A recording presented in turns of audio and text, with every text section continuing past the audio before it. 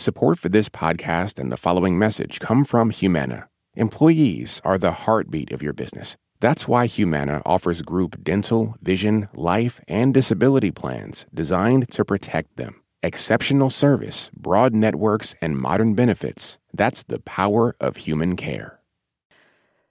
Live from NPR News, I'm Lakshmi Singh. The State Department says it would not support an Israeli military operation in southern Gaza until Israel has a plan in place to protect more than 1 million Palestinians sheltering there. NPR's Michelle Kellerman reports Israel launched airstrikes in Rafah overnight, but the U.S. does not see that as a sign of an imminent offensive. When Secretary of State Antony Blinken was in Israel last week, he urged the Israelis not to go after Hamas fighters in Rafah without clear plans to protect Palestinian civilians. His spokesman, Matthew Miller, puts it this way. Without such a plan that is credible and that they can execute, we do not support a full-scale military operation there going ahead. But he did not say if there would be any consequences if Israel did move forward. At his daily briefing, Miller was also asked about an Israeli strike that killed a 6-year-old Palestinian girl. Miller calls it devastating and heartbreaking and says the U.S. wants to see an urgent Israeli investigation. Michelle Kellerman, NPR News, the State Department. Defense Secretary Lloyd Austin's back in the hospital, according to a statement from Walter Reed Military Medical Center. Austin was readmitted for a bladder-related issue. His doctors say the 70-year-old's cancer prognosis remains excellent.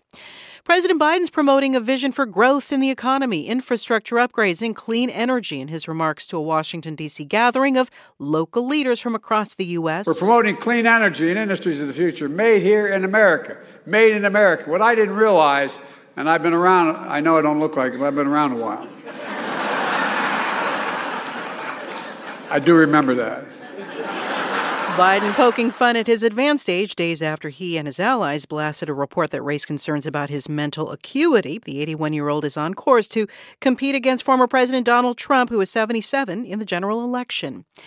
The fallout from former President Trump's remarks at a rally that the U.S. should not come to the aid of a NATO ally that fails to meet the bloc's defense spending guidelines continue to reverberate on the campaign trail. Gavin Jackson with South Carolina Public Radio reports Trump's remaining rival for the GOP nomination, former South Carolina Governor Nikki Haley, sharpened her criticism of Trump during a bus tour today. Haley told a small crowd at the first of 2 stops today that Trump, siding with Russian President Vladimir Putin over allies, undermines the NATO security alliance. This guy's a thug. He invaded a pro-American, freedom-loving country with Ukraine. 500,000 people have died and been wounded because of Putin. And you're going to side with that? She added that such off-the-cuff remarks have major ramifications. He just put every military member at risk and every one of our allies at risk. That's the danger. For NPR News, I'm Gavin Jackson in Lawrence, South Carolina. The Dow is up more than 100 points. You're listening to NPR News.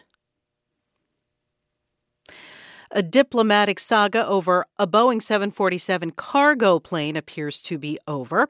The Justice Department says U.S. officials in South Florida have taken possession of the U.S.-made aircraft that previously belonged to a sanctioned Iranian airline and was illegally sold to Venezuela in violation of export control laws.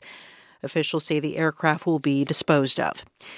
The Ivory Coast has won the Africa Cup of Nations soccer tournament.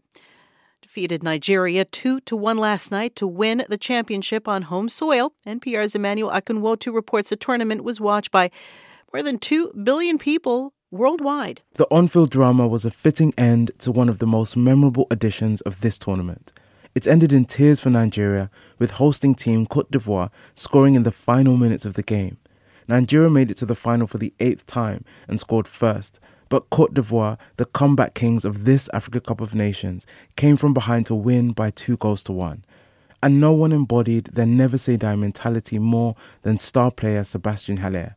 He was diagnosed with testicular cancer in 2022 and his career was feared over, but returned to football 6 months after his diagnosis and in this AFCON tournament scored the winning goal in both the semi-final and the final. Emmanuel Akinwotu, NPR News, Lagos.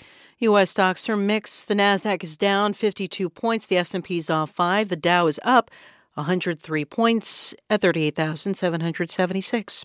This is NPR News. This message comes from NPR sponsor Mint Mobile. From the gas pump to the grocery store, inflation is everywhere. So Mint Mobile is offering premium wireless starting at just $15 a month. To get your new phone plan for just $15, go to mintmobile.com/switch.